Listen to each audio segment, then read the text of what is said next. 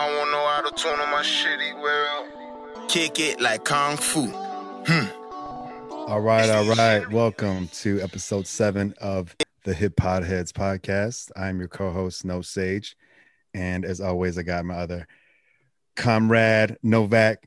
And he's going to introduce our guest. It's going to be a very special episode today. It's only fitting that the last episode, me and Novak were talking about the Wu-Tang Clan, and now into arguably the current Wu-Tang of this generation. You know, probably more on that later. But Novak, you want to take us away? Everybody, I'm going to start off by saying we got some very special guests today. We got a great actor here. We got a guy that manages hip hop artists. We got a very diverse field here right now. The first person we're introduced is Bradford Lund. He currently right now works as a higher education administrator for a very prestigious university in the United States. He also has a history of being an actor. He worked in theater, very accomplished there. He has a fondness of shoe collections like I do. I just found that out before we started talking. I really like that about him. We're gonna do some shoe business. And also he's a Griselda expert, you know, and there's a lot of Griselda experts in this country. A lot of people are popping up. They love what the guys are doing and everything. And he is here today to talk about his love of Griselda. So everybody, welcome Bradford Lund to the show. Hey, good to be here. Thanks for having me. Awesome. And our second guest here, this man here, man, we go back to like the days of when we didn't have the money for the shoes. So this is when someone got a pair of shoes. We're happy he got a pair of shoes. This guest's name is Rashard Chamberlain. He's an IT professional. He works for an IT company here in the Chicagoland area. He also is the manager of several hip hop artists, notably Vale the General, who has a few albums under his belt. Vale is a very established Chicago MC. You know, his style is awesome. And Rashad basically and I, we've been trading hip hop conversations since the days of Iowa headphones and CD players. That just pretty much dates us at this point. I mean, we've been going back and forth with music for years. You know, he's also the person I call upon when I need to understand what's going on in hip hop. So everybody, welcome Rashad Chamberlain to the show. Thank you for having me. Yeah, I used to carry all my blank CDs in my book bag instead of my books.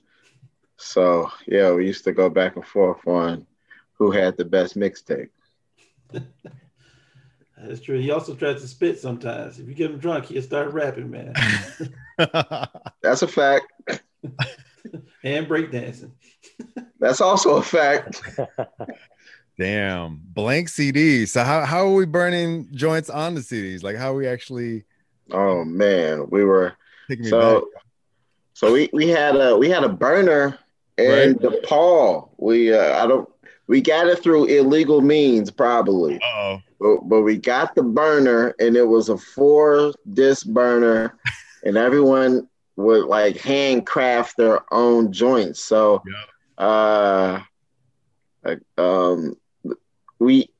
a roommate, Nehemiah. He would download. You know, we had Napster, so you would just pick your playlist, hit download, and then go to class because it took forever to get those songs down there.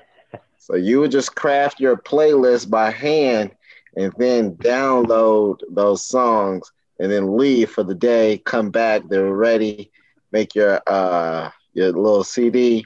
And then you would select names.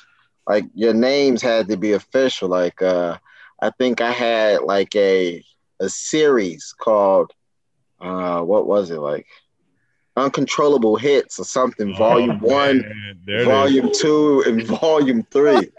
It was heavily Tribe influence. Yes, sir.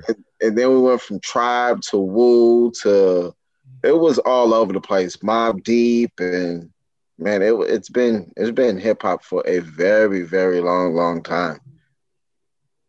Wow, you taking me back. I mean, I was like hitting up LimeWire like it was nobody's business. But like Pirate. You know, we were just talking about like how privileged a lot of these college cats got it nowadays, and you just definitely took it back to, you know, the tools that you had to lean on. Oh man, This was before SoundCloud. You couldn't upload anything before any of that. Somebody would have the song, and I remember getting Nas's Stillmatic like 2 weeks before it dropped, and every burned copy of Stillmatic I heard, "Got Yourself a Gun" had a dog in the background barking. You never found a clean copy, and it was all like woof woof woof. I'm like, yo, what is that real? Did he record a dog with him? And when I heard the clean copy, I was like, where's the dog? And everybody in the vehicle was like, yo, there's a dog on this track. There's supposed to be a dog. I remember a dog. It's like, no, it was the bootleg copy that we had. It was amazing. Yeah, I was ripping BitTorrents off of Pirate Bay. And I would get weird versions of songs, not like demos, or I got a weird copy of Stankonia before it dropped that was missing a bunch of layers. I still have it on this old iPod of mine where it's like all BitTorrent music, but I was too nostalgic to throw it away. So I've got this one hookup at home I can still use for that iPod and whip out some random stuff. It's good times. Yeah, that definitely brings back some memories, man. I remember like the first time he burnt the CD. I remember that shot. I remember Nihad and his Nas collection. Ooh. Oh God, this guy burnt every Nas song he could find into like 12 different CDs. He carried around.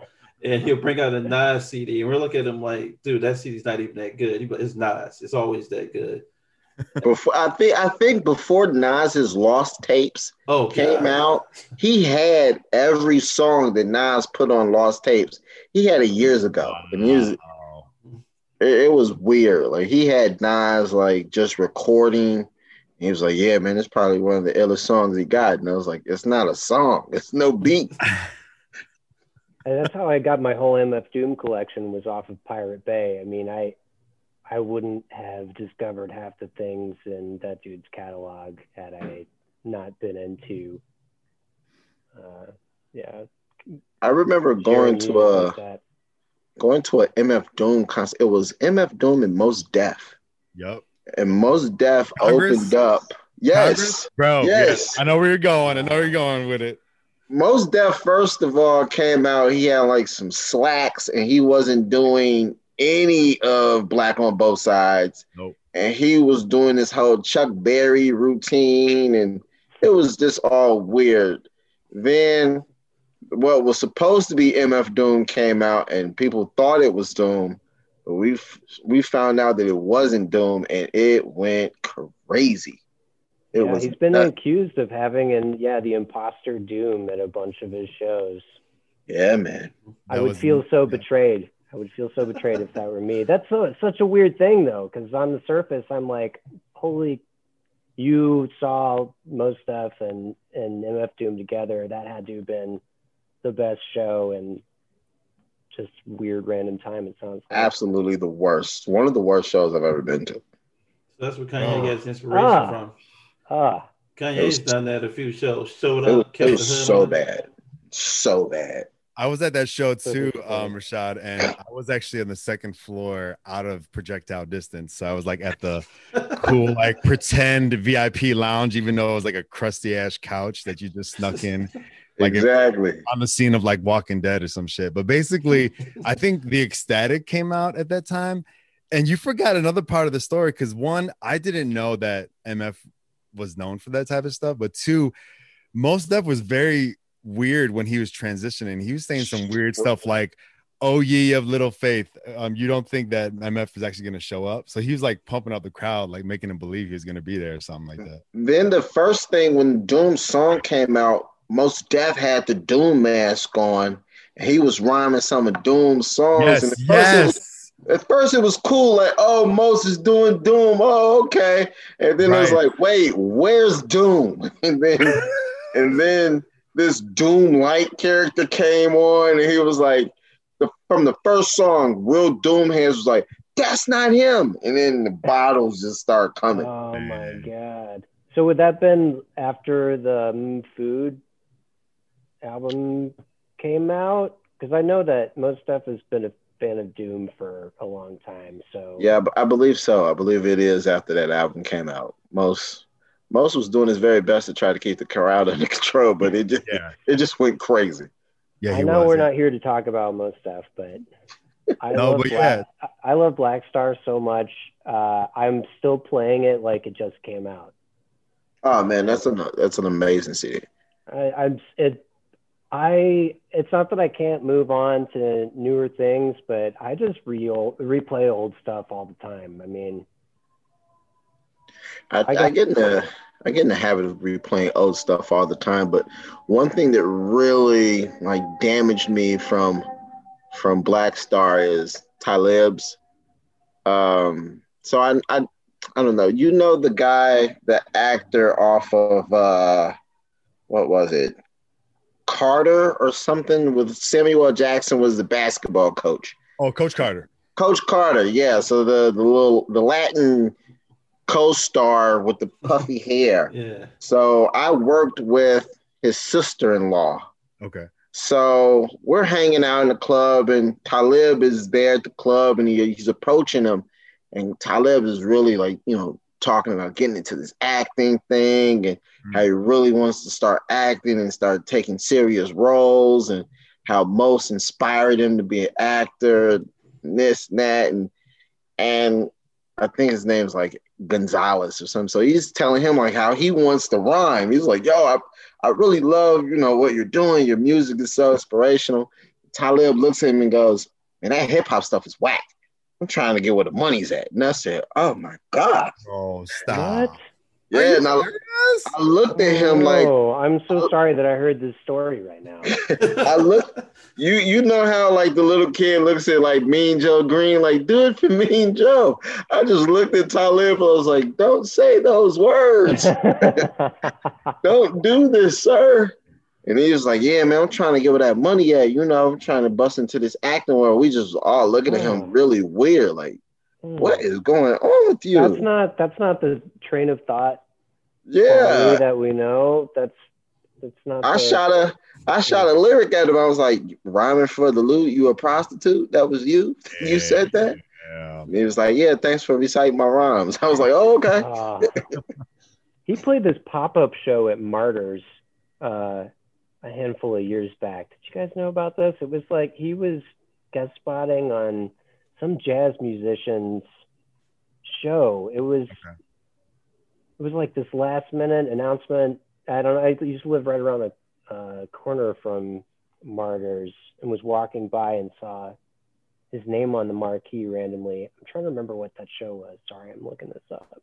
Nowadays, he just argues on Twitter a lot with anybody. He is so close to getting canceled on Twitter. It's every day Talib Kweli is arguing with somebody, and I'm like, stop, don't do it. Make music, stop arguing. He argues on Instagram, which is, I mean, you're not supposed to. Yeah, what the hell? It's just supposed to be for pictures mostly, right? Yeah, dude. Like, why are you arguing?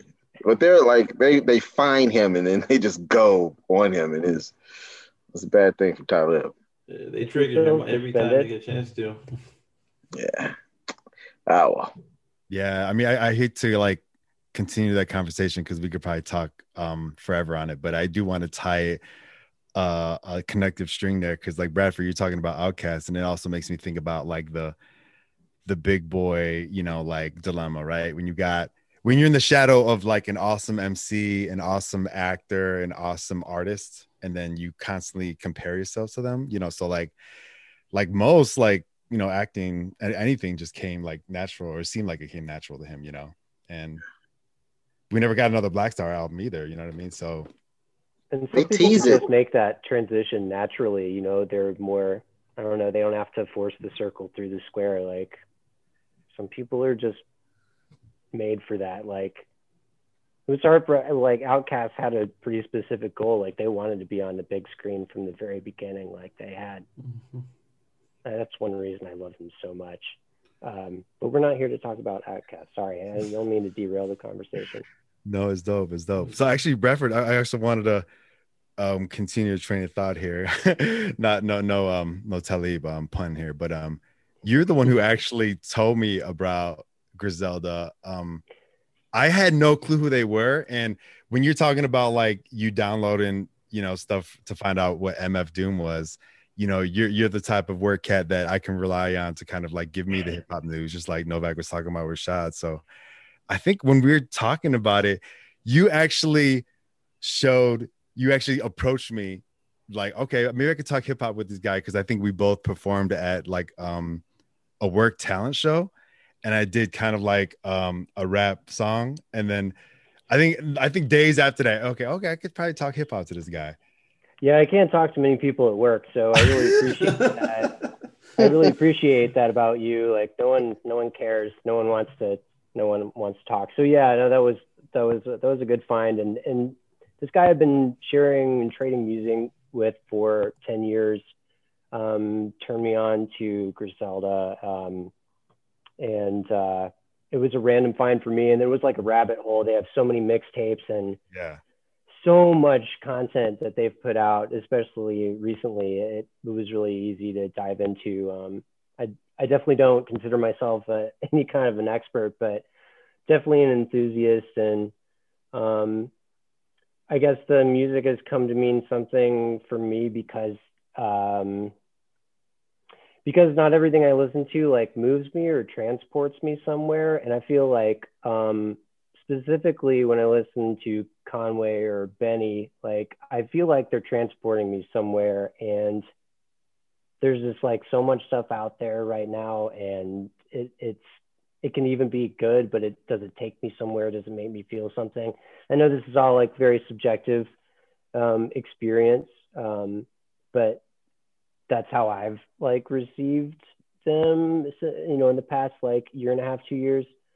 I'm not as big of a fan of Westside Gunn. I like don't, I for whatever reason, like I don't like his rap style in the way that I like have to rewind Benny or Conway to like catch what they said because it was so good or whatever. Do you know what I mean? I'm forgetting what the original question was. No. I mean, I'm glad you're riffing off that. I mean, we definitely wanted to talk Griselda. I think it's interesting that you bring up Conway, because isn't he? Oh, I'm sorry, Westside. He's basically the mastermind, right, behind it all. Yeah, right. So yeah, he like laid the foundation, right? So I have a hard time listening to him without thinking of Ghostface, and I don't know. I just don't feel like lyrically it's as meaningful as I feel like the depths where Conway or Benny are reaching. Like I can feel Conway's trauma when he raps, like I feel like physical and mental trauma like have an effect on people, and you either like get sunk on it or you rise above it. And like it's something that's obviously like moved Conway and like fueled his whole life. So to see someone take personal trauma and then show it for everybody to see, like put it at the very front of what he's doing, it's like I don't know, it's refreshing, and it's like really grimy and real and everything that I personally want out of a hip hop listening experience. That's dope. Rashad, I know you have some like mixed emotions on Westside in general. Oh man, so like I'll tell you like how I first heard about Griselda. Okay. So in Chicago, there's like this. Well, it started in Chicago. There's a guy from Chicago. His name's like Reggie. He's on Facebook. A couple of my older cousins know him. So he does this thing called Killer Tapes, where the first intro is like the meth and red conversation of, yo, what happened to my killer tape? I'll let you borrow. So from there, it's like it's his spin on his feel of how hip hop should sound.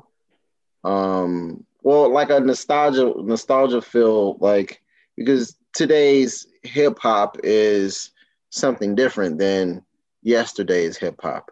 The whole sound quality, lyric quality, content is different. So he has these groups that he listens to and he just throws them together and makes these mixtapes. Okay. And at first, I mean, you have to be on like the selected group to get a mixtape.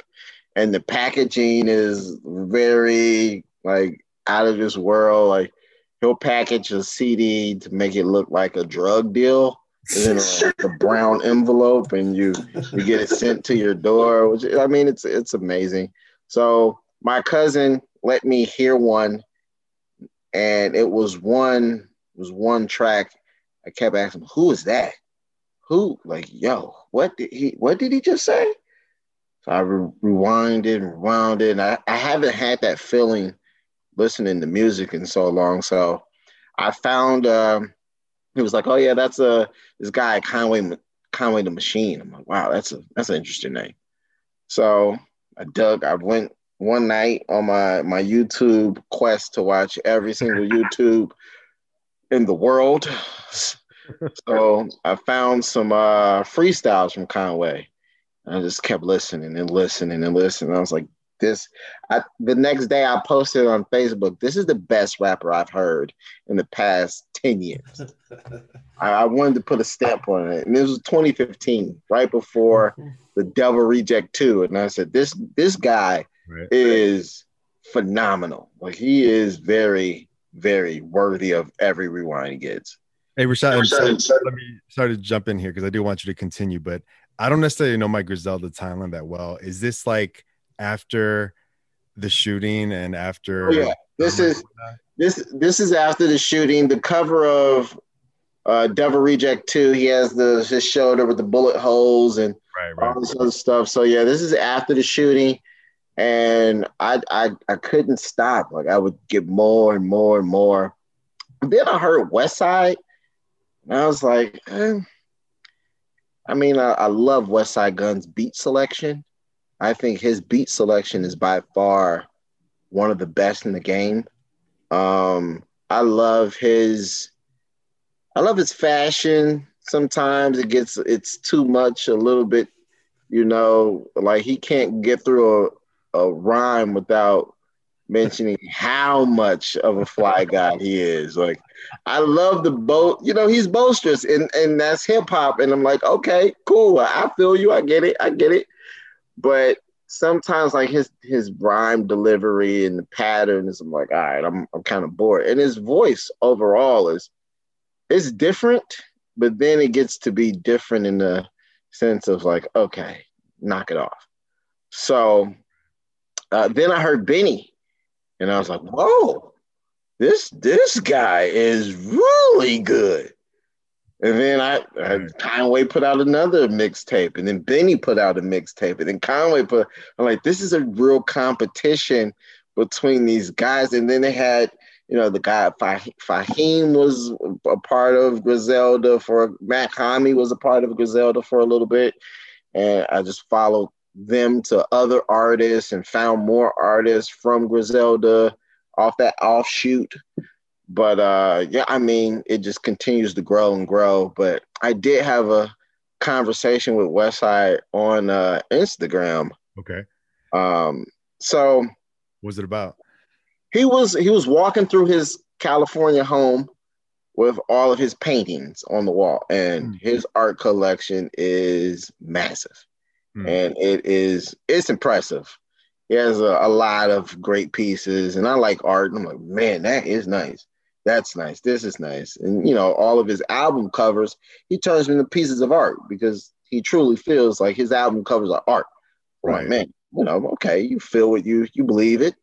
Then he has this huge Hitler face because his whole series is like Hitler wears Hermes, and from a graffiti aspect, I understand Like, because if you go over someone's face, that's a sign of disrespect in the world of graffiti.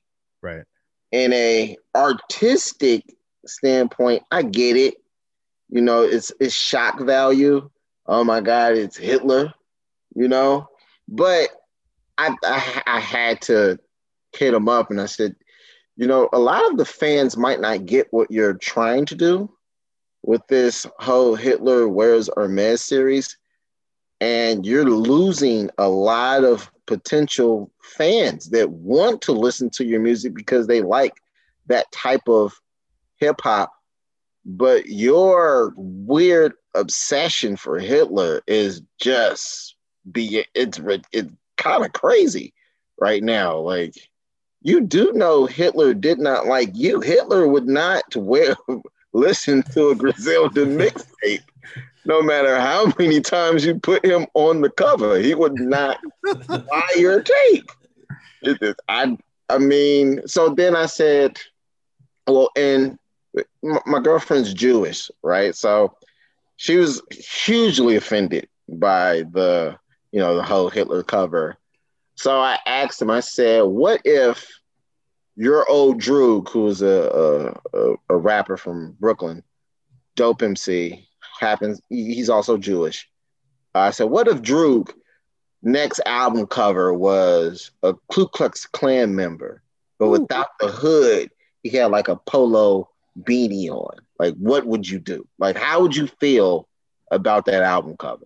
Oh, his response, and I'll read it word for word.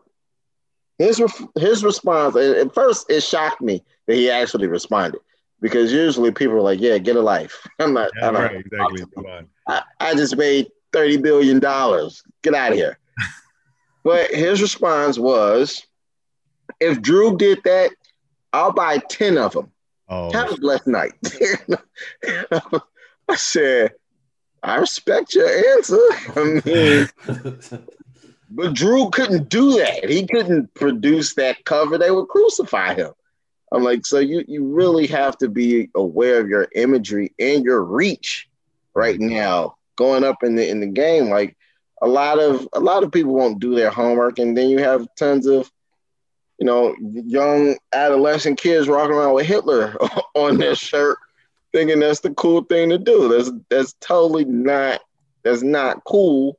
And like I said, Hitler would not buy a Griselda T-shirt or album cover at all. Like, he didn't like you either. So, but he has another thing. He has another painting for Hitler Wears Hermes 6. The Hitler's black. He has the black Hitler. Wow. And I was like, bro, that's crazy. That's crazy. That is crazy. Conway tried to try to defend him. He's like, no, he's not anti-Semitic at all. That's not anti-Semitic. It's art. I'm like, I don't know, bro. You might have to tread lightly with that. That is too much. It's tough. It's tough because, like, you go in some record shops. I buy a lot of vinyl, and you go in, you look for Westside Gun, you look for Griselda albums because of the covers. A lot of record shops won't carry those vinyls. So the first time I saw the Hitler Wears Hermes cover, I was in Sugar Records, which is on Milwaukee Avenue in the city. I walked in there, and the guy in the store goes, "That's the guy who's infatuated with Hitler." And I looked at him before I even put the cover down. I looked at him, I turned around, the guy goes, "What do you think about it?" And I go, "Well, there's something wrong with this cover. I like the music, so I had to pick and choose my word." He goes, and I saw the Star of David on his neck, and I was like, "Oh, I wouldn't buy the album. I listened to the album.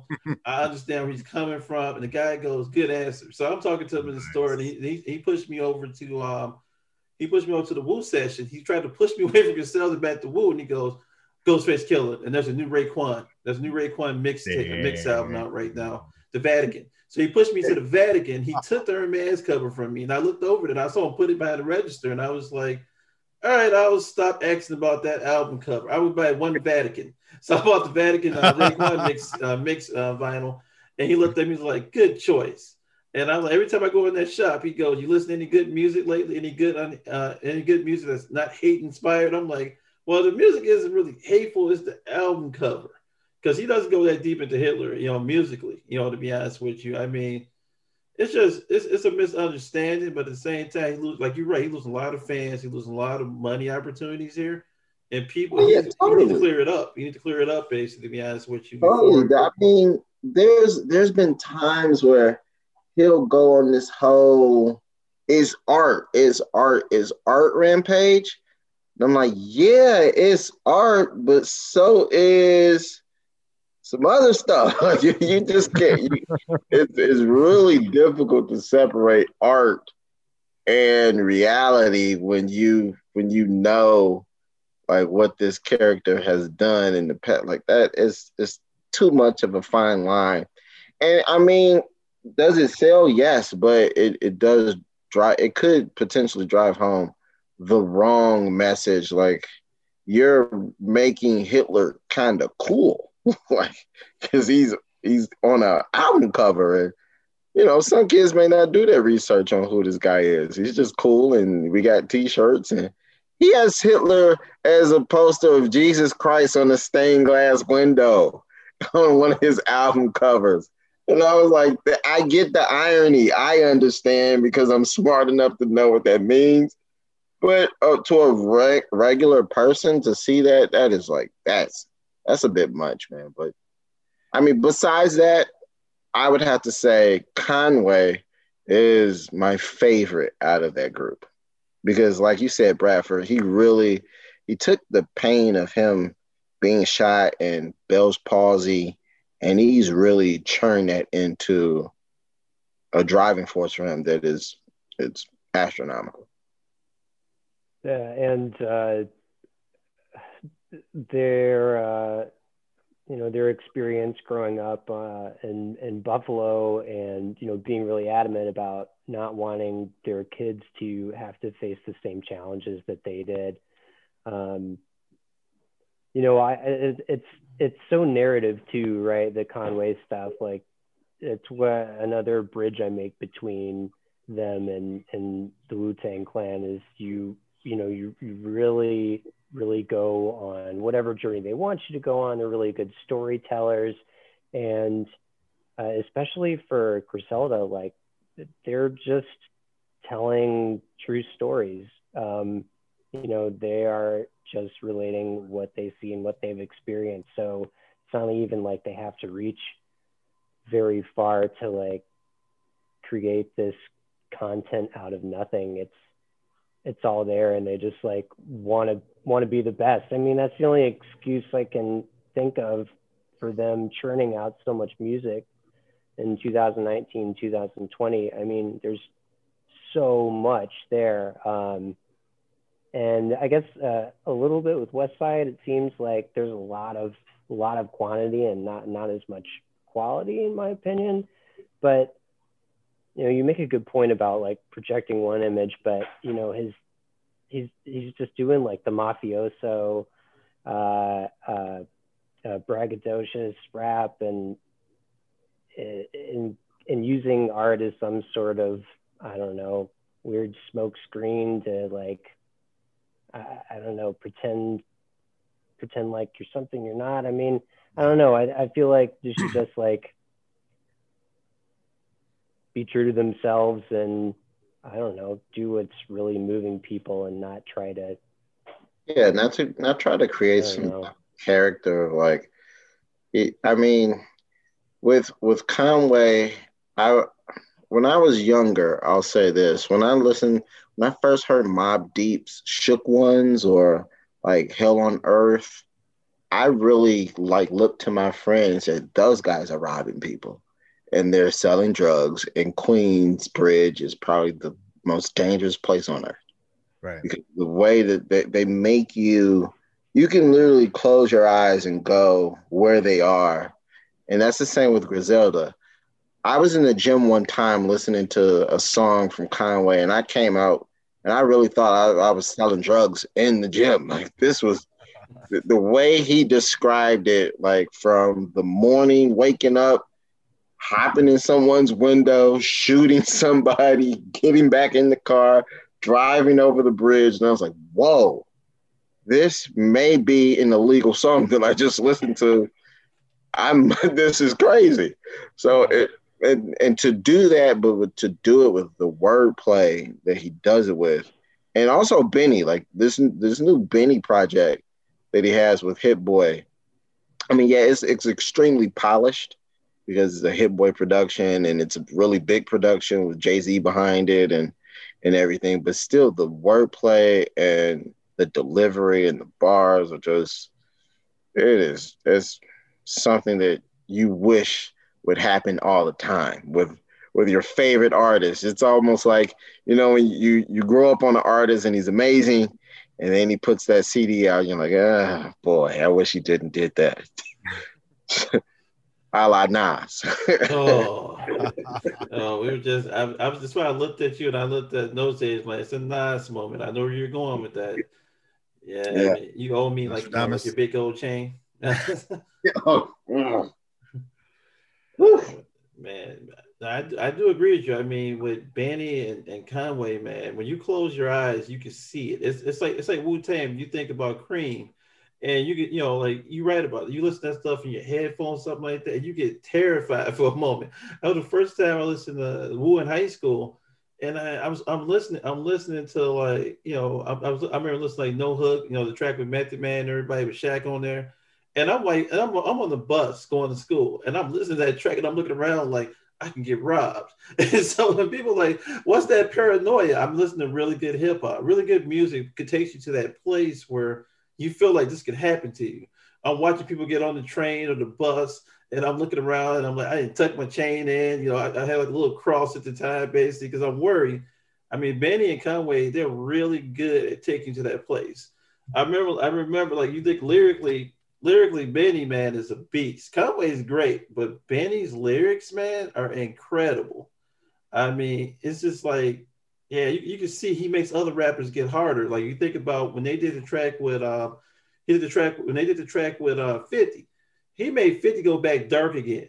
So this is two rappers basically at two different points in their career, and 50 had to step his game up in order to mess with them. And same thing with Eminem. When they did the track with Eminem, you notice that M ain't been that tight lyrically in a while, but he got on the track with those boys, and that's when he tightened up.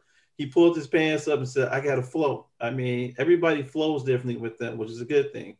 The Lemon track with Method Man and Conway, Method Man probably has verse of the year on that, and he was really like rhyming to say, hey, I can still rhyme and take a listen to what I got. And I played it over and over and over again. Like the music, if the music doesn't give you that crunched up face, like, oh, what was that? Oh, you have to rewind it and rewind it. Like it's just not it. And whenever I listen to a Griselda production and a mixtape, I mean, because there's a lot. they have a lot of work to put out, but I mean, it really surprises me that it is that much quality instead of just a bunch of mixtapes. I mean, some can be passed on, but others like, did you hear that song on this mixtape? If one song will make the whole mixtape, like, go play track 7 again and again. I like the way they use wrestling. He started making he started tying it into wrestling. Man, that wrestling mixtape is awesome. Oh yeah, the fourth rope. Yeah, that was, man. And then every song is like a different record. Like Bob Backlund, I'm like, yo, I remember Bob Backlund. And they are really heavy into the wrestling. Like when they had that Hall and Nash song.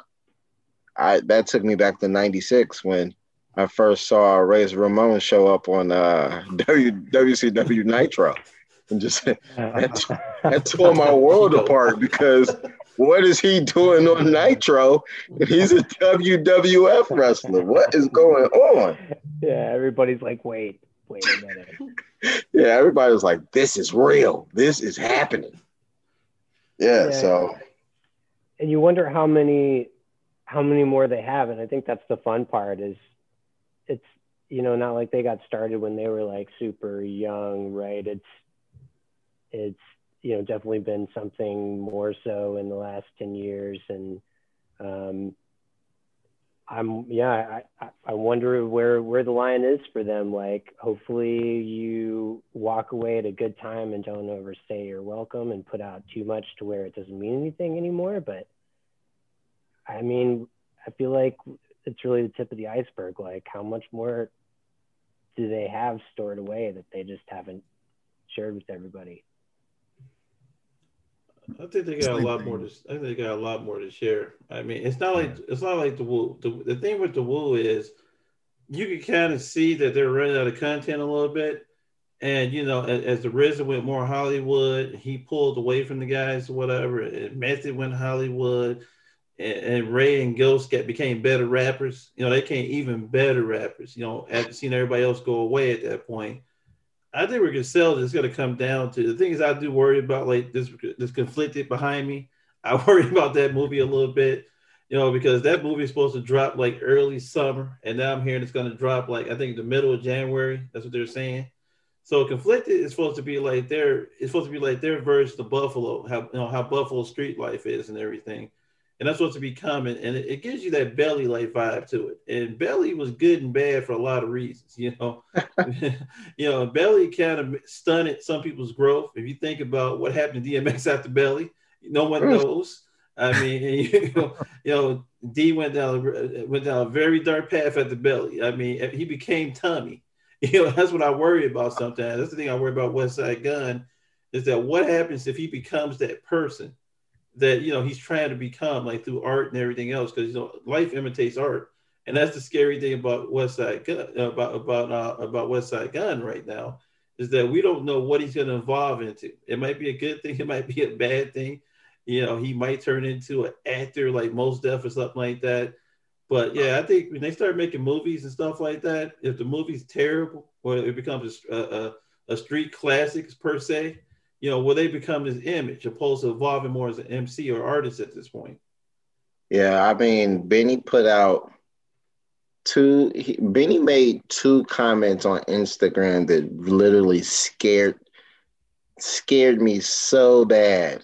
Last year, the beginning of the year, Drake did an interview and he mentioned who he's listening to. And he was like, I mean, if you really want to go like bar for bar, you got to sit down and listen to Benny the Butcher. And I said, oh no, oh no, don't you mention him, please don't. And he, Benny reposted it and he goes, can't wait till we do a song. And I just said, stop, don't you do this to me. Yeah, that's so messed up, because I was going to say something about Drake during this conversation. I was like, if I'm just listening to whatever music and it's good beats, maybe it's Drake here and there, that's fine. Yeah. But like, Drake doesn't make me feel anything. Do you know what I mean? And that's fine. Like, I'm not I'm not trying to take anything away from anybody else's art, right? But yeah, this whole movie thing, you bring up a really good point. Like, we were talking about Outkast earlier. Again, movie watching, subjective experience. I don't know how you guys feel about the Outkast on the big screen experience, but I'm wondering if it worked out the way they thought it would. Like, was ATL is like the movie they had in their mind when they, when Big Boy decided that, like, he wanted to be on the big screen someday. I would be afraid of this kind of, not ruining them, but yeah, it's hard when there's like another side to the situation. Like, what comes afterwards for them? Are they the same people? Do they come out differently? Can they still stay true to what they do? I don't know. Yeah, truth be told, I was very nervous with the whole Roc Nation signing with Benny, and I mean, because from looking at it from a fan's point of view, it's good job. I'm happy that you're getting this accolade that you've been rhyming about for the past 4 or 5 mixtapes that you deserve, and you're finally getting the shine that you deserve. but the selfish fan, like the true like hip hop head fan in me is like, no, go back to not having anything, please. That makes you more hungry, more diligent. It's almost like by the time Slim Shady 2 came around, it's like, oh no, this is not what I signed up for. So I was nervous, for the first project that he was coming up with. It was going to be like a major push. But overall, I mean, it's pretty solid. And then Conway came from the King to a God. It's pretty solid. They're right now they're really in their groove.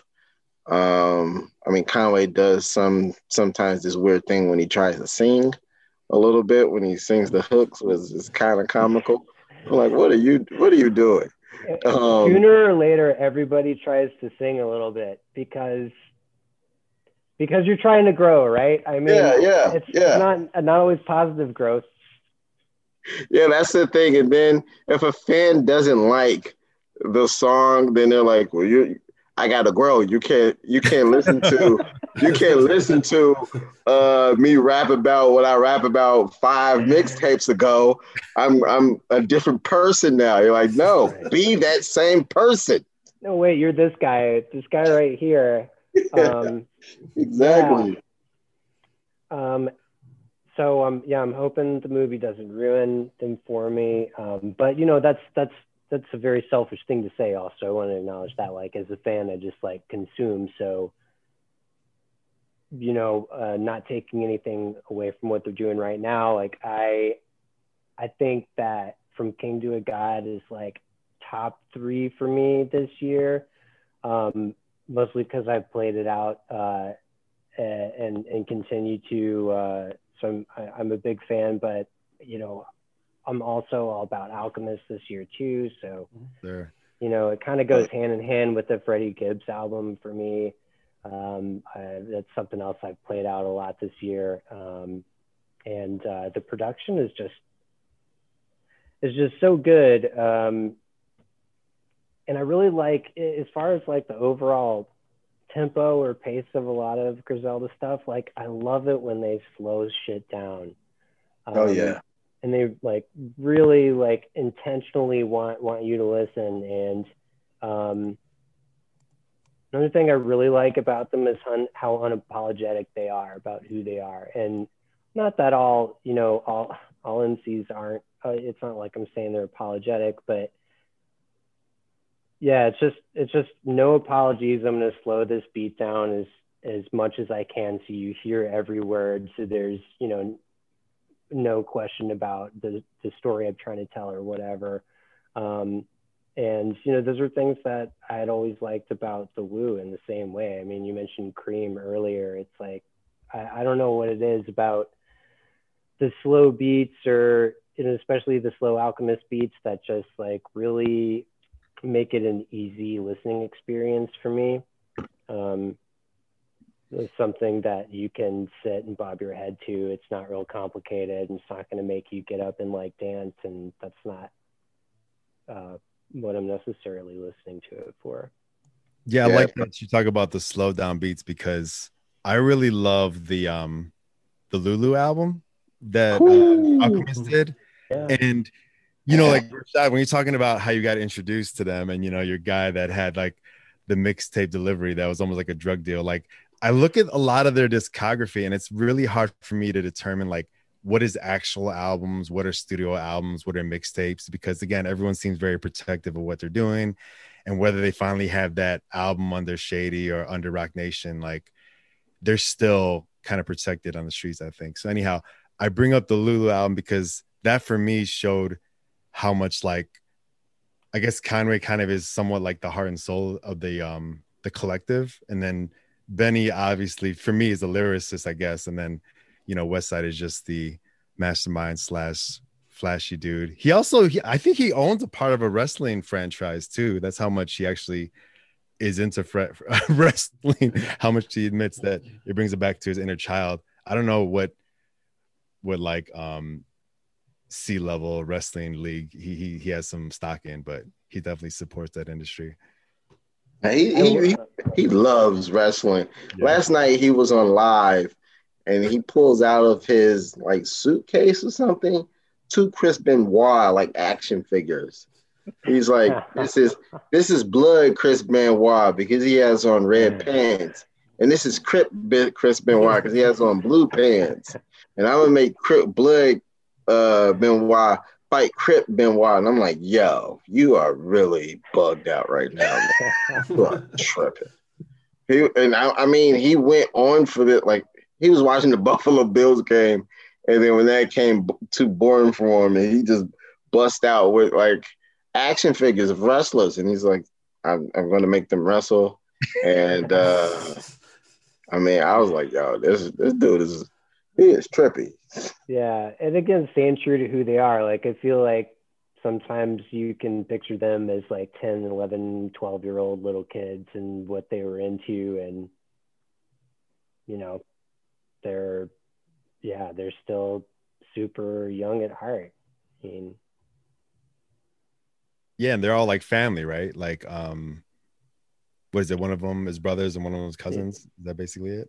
Yeah, Conway and Westside are brothers, and Benny's their cousin. Yeah, so I mean, from that standpoint, I don't see it happen. The group breaking up. I don't see it anything like that. Like, Benny is really getting this push right now as like one of the top lyricists as of right now. I mean, that song he had with Freddie Gibbs on the new project is really, really, really clean, really good. And the beats, like you said, Bradford, those beats, when they slow the beats down, and it's not some crazy hook in the background, and it's not a track that you will hear in the club. You're forced to pay attention to what they're saying, and then from there they paint that picture that it's almost like only they can paint it for you. In college, I had friends that were from Buffalo, so whenever they said like Buffalo was hard, like Kevon, you remember Colleen? Like she would always talk about like how Buffalo was so tough and grimy.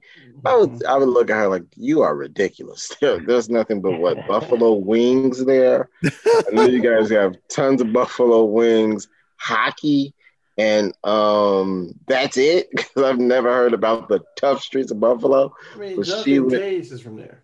Yes. I mean, she would Kane. go Kane. on. Yeah. Kane is from there. Kane's from there. Yeah, because they always mention Patrick Kane in the song. So, she would go on and like she was a Wu-Tang head. She was like, no, I'm telling you, Buffalo is just grimy, it's hard, it's rough. I can't wait for somebody to Buffalo to blow. And I remember when they were starting the bubble, I would call her like, have you heard of them? Do you know, are these streets familiar to you? She goes, yeah, I know the streets. I've never heard of them. So she took a listen and she called. She's like, I told you to happen. And it's finally happened. And I'm so happy for them. I'm like, yeah, well, okay. They're official to me. Yeah, man. I think they're trying to. Oh, were you gonna say, Bradford? No, go ahead, man. No, I was just gonna say quickly, like the album cover of the WWCW? No, WWCD.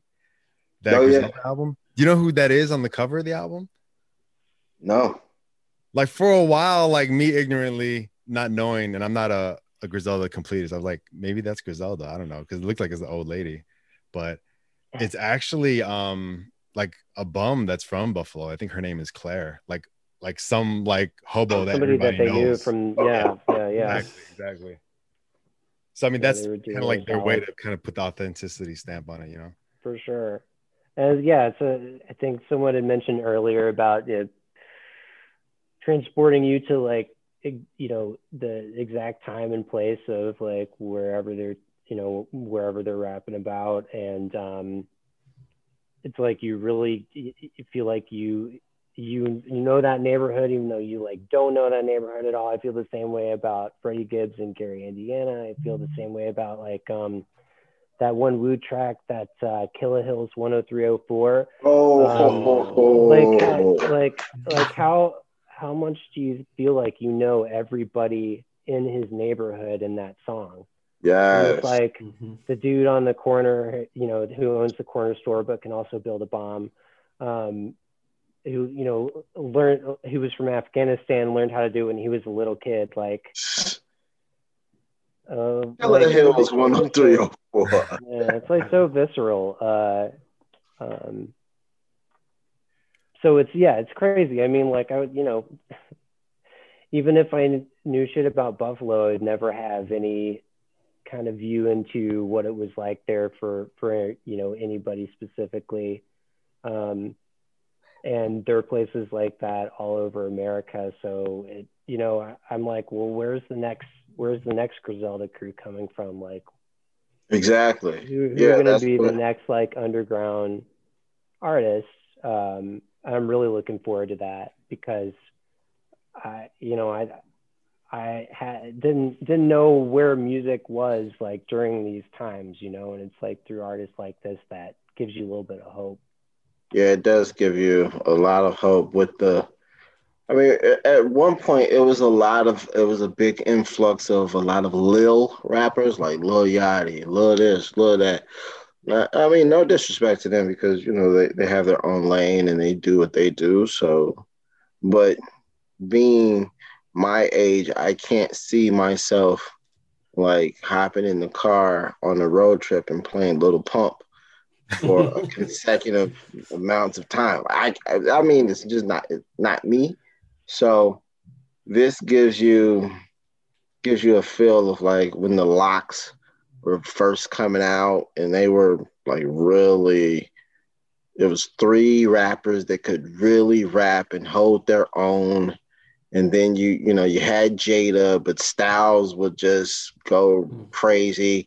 And then lo and behold, like Griselda opened up for the Locks, and it just is the same type of feel. Like they're rapping about something that's authentic.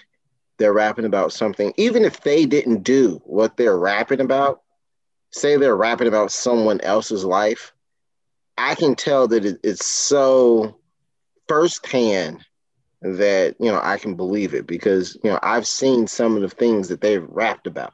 Or if you don't know a Bobby or from the corner store, there's someone that you can relate that character to that they're rapping about. You're like, oh yeah, okay, I see where they're coming from. I mean, everybody doesn't have Basquiat's on the wall, but everyone has seen someone, you know, drink a 40 ounce before. So, I mean, it really covers the scale from aspirations to, you know, reality for me. So, of course, I would love to have as much art as Westside Gunn and wear Chanel ski mask, you know, in the summertime when he's this is what really drives me wild about Westside. So I went to the Griselda show here in Chicago last year. Okay. Last year when it came.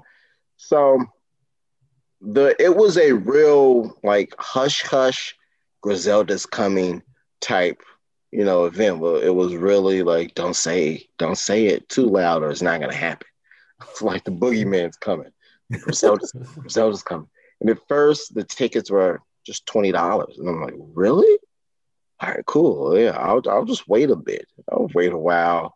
No one's really, you know, gonna buy them tickets up like that because I tried to go to one other show before that 2 years ago and it was sold out it was ridiculous, but this was a bigger venue. They came.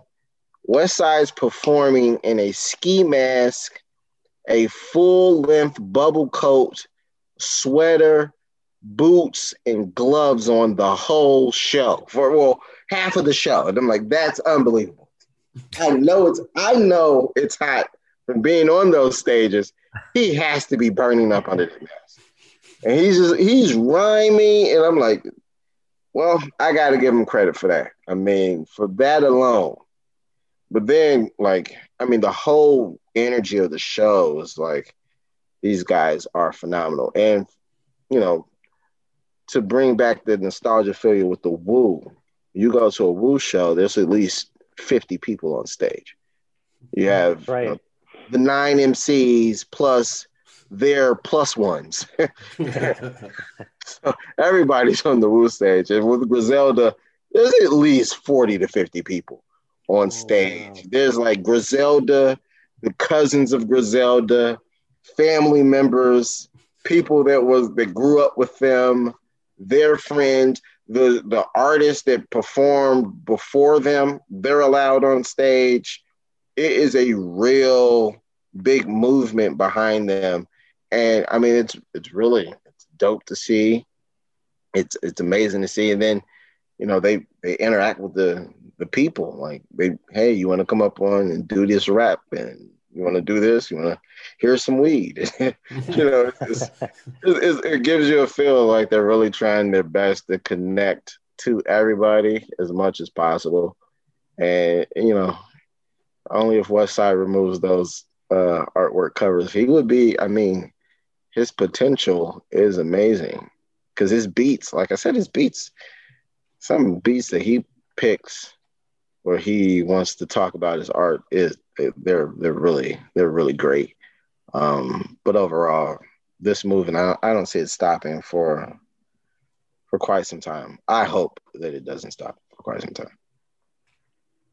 Yeah, Rashad, you bring up Westside's art antics. You've taken me back to a bad memory of I had this uncle who would have like a Nazi flag and a Confederate flag, and just trying to like show it and flaunt it, just to be like, the streets is talking about this, I'm gonna post a flag up. And like Bradford was talking about, it's like, this ain't who you are, and you're trying to pretend like you're something you're not. Yeah, but it's just like shock art, it's using art as an excuse to just lack social conscious, or exactly, especially when you're trying to build up what you do and to have, hopefully have people see you fairly. I mean, that doesn't seem to be something they really care about at all, but still you have a responsibility, I think, when it comes to certain things, and putting art out there on the whipping post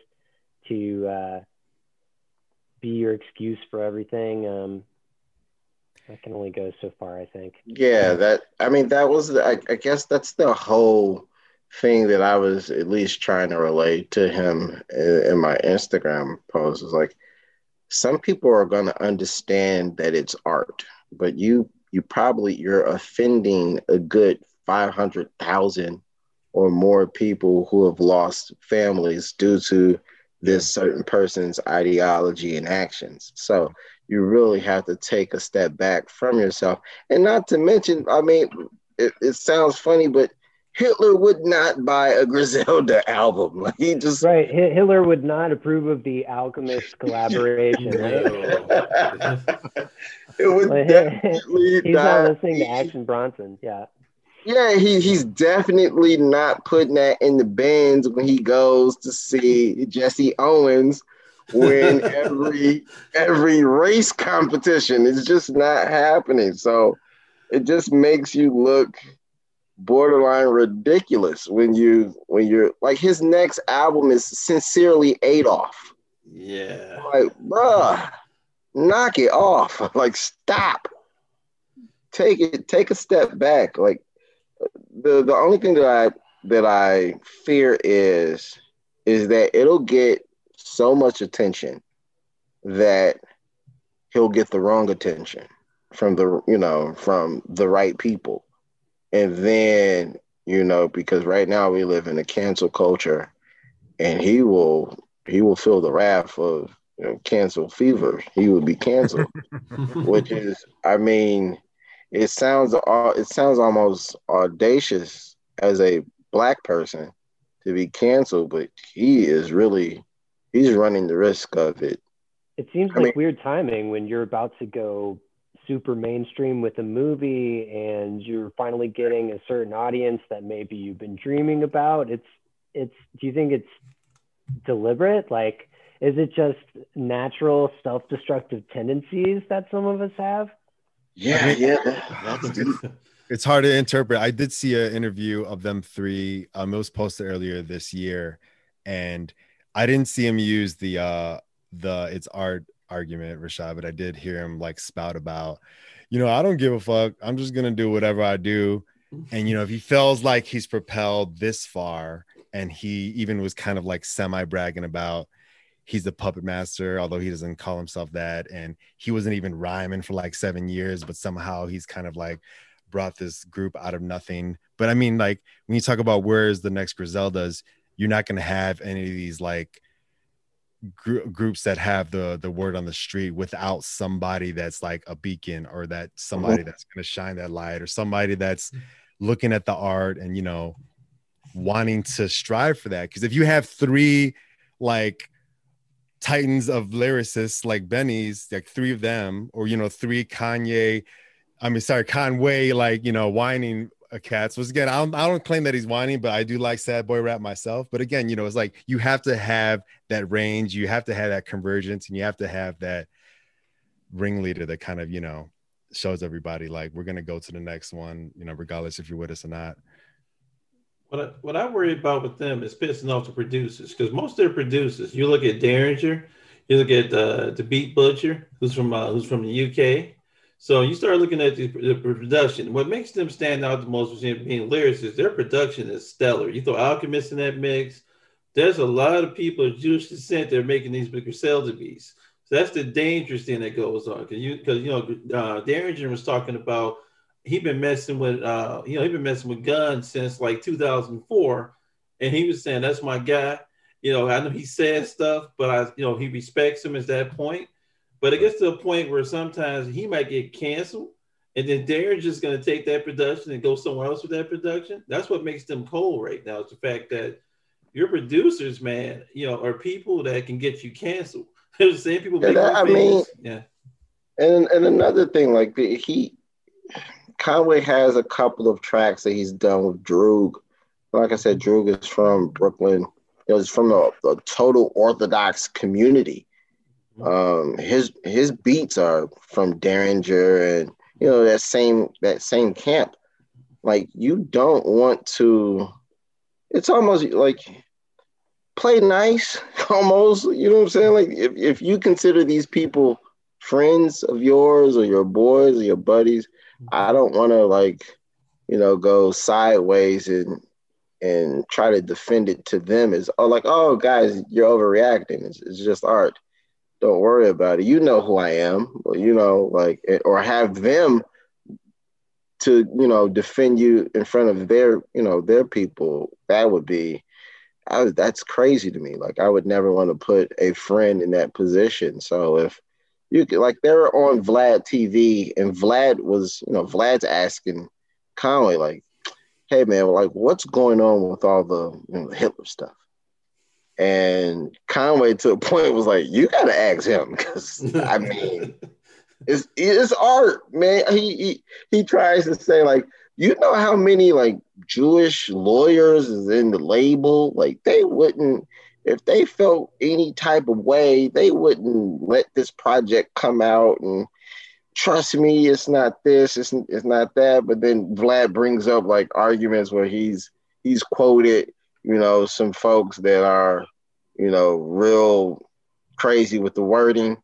And he's like, but what about when he quoted so-and-so? And he's like, look, man, you got to ask him, because I know who he is as a character, you know, I know his character as a person, but you just got to ask him. And I mean, to his point, like, he doesn't give a fuck. He's making tons of money right now.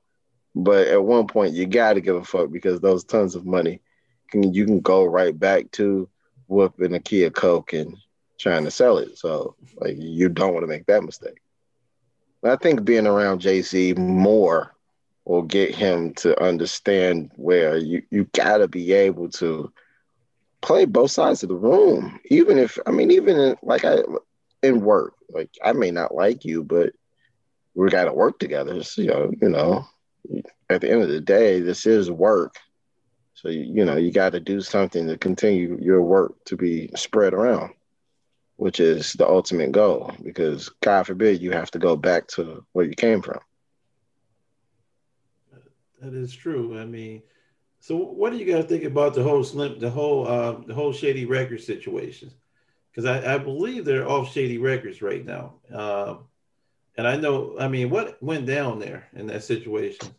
Eminem being Eminem as a businessman person, he's not really that sound. I mean, he has Slaughterhouse. Like, what happened to Slaughterhouse? I don't even think Slaughterhouse came out with an album, which is bad because they had a good collective of MCs. So it's on Shady Records. There's Slim Shady, and then there's others.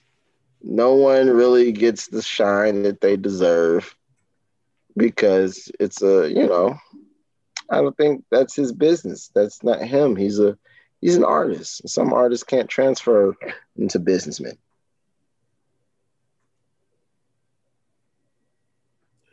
Yeah, I would be scared Eminem would just fly off the handle trying to do any kind of business with him. He's just so angry. He's just so angry. And maybe he's not, but that's how I feel when I listen to his music. It's just he must be hard to live with. Not the best roommate. Not the best. Especially when he starts growing that beard. When he grows that beard, oh man, in the dark hair. It's the dark beard. When Marshall grows that dark beard, it is. I know that beard is weird.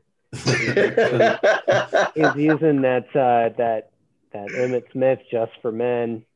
Yeah, because up top is very salt and pepper, but that beard is all black, and it never fully grows all the way in, but it's real shadowy, and he gets angry when that beard comes.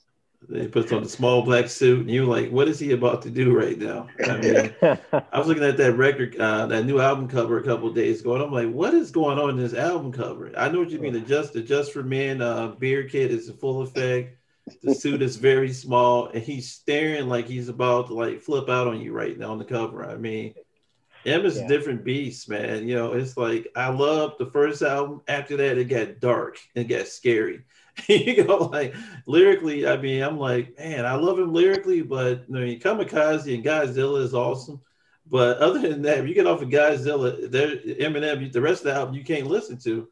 I used to drive back from other places late at night, listen to Eminem. I had to stop because I'm driving through the heartland of America, the ass crack of America, and I'm listening to Eminem. And I'm looking out the window. I'm like, this is really depressing me. I had to change the music, roll my window down, call somebody I hadn't talked to in a while.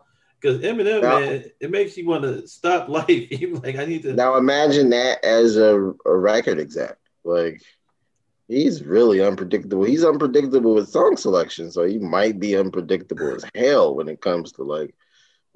I mean, he had Conway, and it was amazing, and he's still to this day like big ups Conway, and he doesn't burn his bridges with them, but I think the whole Rock Nation deal with Benny, because I don't know if Conway is still on Griselda. I believe I don't know if Conway is still on Shady. I believe he is, but I know Benny was never on Shady. He was just signed to Griselda, which was a smart idea on West Side's behalf, is not put all our eggs in one basket. Let's see if we can shop it around. And then when you get Jay-Z to come to your concert and he's backstage and he's like telling you, he's reciting your lyrics, you're like, okay. I mean, M is great, but then you have Hov making $1 billion. So yeah, M is like your foot in the door, right? To like get you to that next level. But partners or bedfellows for a long period of time, no way. Yeah, exactly. No way. I don't think Eminem's going to be alive that long. The way he's going, man, it's scary. Like he's in a rap battle with Lil Pump. How's that a battle? Royce the 5'9" is like trying to tell Eminem to chill. Like, yo, stop. This is not anything you should pay attention to. Lil Pump. He's 12. And he's from Miami, Florida. So I mean, what do you want to do? I mean, chill. It is crazy you think about it, because with Jay keeps talent around him because he's like a vampire. He's like LeBron James. LeBron James keeps younger players around him so he can win more championships. They're vampires. Round of applause. They suck the youth out of you. They get famous. They win a championship. And I think Bron has learned a lot from Jay in terms of how do you stay young in hip hop. Let's go mess with Griselda. He saw it. I mean, and Drake does the same damn thing. Because what Drake does is, I want to make a song with you. Like right now, he's in the trenches right now with Lil Durk.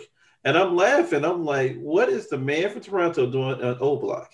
What is really going on? And then, and it's sad. You think about music, music wordplay, where Dirk goes, I'm gonna bring Drake to the hood to introduce him to more Drakes. And I'm like, I'm listening to this lyric, and I'm just like, he just said, bro, Drake to Chicago introducing to more Drakes. Yeah, like, I surrounded Drakes with Drakes. And I was like, wow. Wow. I'm like, that's scary. Wow. And those are the attorneys and lawyers that keep him out of jail. So that's what they were. And so I'm just like, man, I mean, it's scary because, we're Griselda and Rock Nation. The thing is, the vampire is in the room right now. The one, he's like, you ever watch Bram Stoker's Dracula? And he talked about, he went through the seas of time to get here. That's how Jay is. Jay is like that. Drake is going to be like that as he gets older because they got to stay relevant. Jay ain't sold a brick or sold these drugs in over 30 years. So he had to go back to the streets and figure it out. Yeah, man. I mean, we just have to mention names like Beanie Siegel, who just never recovered from the blood sucking of Jay-Z. Memphis Bleak has never put out a good project. It's Dynasty all over again. Woo! Oh man, that was such a bad album. When you think of it, it was so bad. Yeah. Yes. Yeah, there was some garbage on that album. Yeah. People like to say "Kingdom Come," which is also a frisbee. It's a frisbee. That is a frisbee. It's a brick. That's a Budweiser promo. That's what that is. Show me what you yeah, that was whatever that was. That was like that was a Budweiser commercial. But then when you go deep down, Dynasty was not very good. And that's what I'm scared of, that one day Benny drops a Dynasty album and I'm like, no, please no. I don't want to go back to listen to all your old songs and have to cancel you because you've made it. I mean, when you make it, it's hard to talk about what you just talked about 12 songs ago. It's difficult, but you have to find a way to reinvent. I mean, the Wu stopped talking about Shaolin, and I was like, oh, man. They started talking about bedrock and stuff like that. Where are the dinosaurs in this video? They did the video with them looking like the Flintstones. Oh, man. Travel Pit. Yeah. Travel Pit, man. It was the Flintstones soundtrack. That's what that was. Back and forth. I was like, oh, no. Battle. You're like, no. Wu-Tang. I know, it's like, I got the new CD. It's like, is it good? Well, no. You got to listen to it a few times. As soon as you start telling people you have to listen to something like 5 times to like it. It's not good. It's definitely not good. That's like when the Wu dropped Iron Flag. And I was like, well, maybe they have something to redeem themselves with this. And then after the second song, I was like, oh, okay. Oh, man.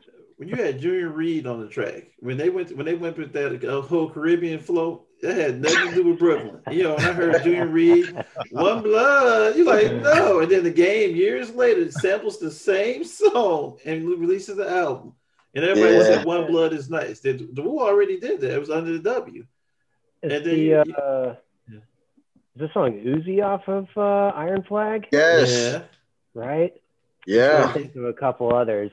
I'm like, and when you have to do that, you're like, let me think of a couple of others. I just don't want Conway and Benny to get into this realm where it's like, where we got to continue to elevate our art, because a lot of rappers do this for some strange reason. Like Andre 3000, Andre was amazing in ATLiens and Aquemini. Yeah. And then all of a sudden it's like, well, you know, I'm not a rapper, I'm an artist. You're like, oh man, I know what's next. Hemp sandals. It was the love below. The love Hemp below. hemp sandals and brown bracelets, like Common. And Wiz. Common was amazing. Yeah. Like Common made, you know, B, and then, you know, One Day It'll All Make Sense and Resurrection, and then something happened after like Water for Chocolate. Bad do happen. After Water for Chocolate, I said, uh-oh. Then he had a dashiki and Is Your Eyes Still Green, Girl? I'm like, oh no. That's about Erykah Badu right there. Yeah. Oh man. And then Kanye came and finished them off. When he gave him B, man, and he got into Collective Soul and introduced him to the Gap and everything else, man, and the 600 count thread count. He was over at that point, man. He needed better sheets. People like to attribute B solely to Kanye, but it was a lot of Jay Dilla influences on a lot of those songs. It was Jay Dilla's last production. So it was extremely like, oh man, this is one of Jay Dilla's last joints. And then you got Kanye with Dilla. Great. So after that, it was like Common for President 2021. It's just now he's on like he's on the Vote campaign now, and he's rapping with Joe Biden and no, not Joe. He's doing like Microsoft commercials. It's just not the same dude from 87th Street. And I want Benny and Conway to stay on Mayblock. Just stay there. Just it's not going to happen. Because you got to think about, if you listen to that album, he sampled Reasonable Doubt on that album. If you think about that album sounds like a Jay-Z album. Jay-Z can literally take every beat on that album and drop it right now. With that Hit Boy, the production, that's one thing I was really scared about, because Hit Boy did that Nas thing that Nas called an album last couple of months ago. It was when he did the scatting, you know, Nas tried to scat because the rhymes was like I was like, oh man, now you're just bored. Now you just Nas falls into the I'm a great artist, so it doesn't matter what beat I use. Listen to what I say. It doesn't work. But Hit Boy came and did the whole production for Nas, and then it was so. Then he was like, I'm doing Benny's whole album. I was like, uh-oh. He did them in the studio at the same time. Do you ever watch that behind the scenes of Nas album? He had Benny next door. He had Nas in one room, and Nas is like, what's up to Benny guy? And I was like, and Nas had no clue who Benny really was. And Benny had dropped a lot of projects. That was the weird thing that was going on, you know, when they were doing Nas's album. Because Hit Boy was also doing some work with that dude out of Atlanta, the one that went at Jay-Z this week. You know what I'm talking about? Oh, Young Thug. Yeah, I won't say his name. You say his name 3 times, he appear. So I don't say his name. He said, I can't name 30 Jay-Z songs that people know the words to. And I paused for a minute. I'm like, Thugger? No, Thugger, no. It's bad when everybody in the studio got quiet and left him talking. They were just as Nas, how don't you know Tana Talk 3? How can you not know that body of work? As phenomenal as that project is, how don't you know, oh man, that's the guy that made Tana Talk 3. Like I remember watching Hip Hop Honors, and Big Daddy Kane was being honored. And to the side, LL Cool J was rapping the whole song with Kane while he was performing. Like, because when you were rhyming and another person said that they were good, you had to go check it out. Like, okay, let's see what the talk is about. And then you gave them props, like, oh man. So either Nas is in a closet, like not listening to music besides Jay-Z's, so he can try to like one up Hove of some weird competition that they have. Because Jay-Z Nas drops an album, and then Jay-Z and Beyonce produces a song with Pharrell, which is, they drop on the same day. No. So, how don't you know where the music is coming from now. Like even or even My First Brick. I'm like, how do you skip over that one? Because Tana Talk 3 is unreal, and like I went back and revisited My First Brick a couple. Oh yeah, My First Brick is amazing. Yeah. I mean, like hit like song after song, you know. He was with Nicki when that was going on. So, you know, he was lost at that point. He was with Nicki. So we'll say Nicki Minaj consumed his time. So he wasn't listening to music. He was too busy trying to help her. He thought he saw the Beyonce moment there. He thought that if Nicki Minaj and I become a power couple, we can basically rival Jay and Beyonce. He's always, and if I know this isn't a Nas cast, but Nas he's always been in competition with the shadow of Jay-Z, which is like, because I'm Nas. I've made the best hip hop album, period. Illmatic.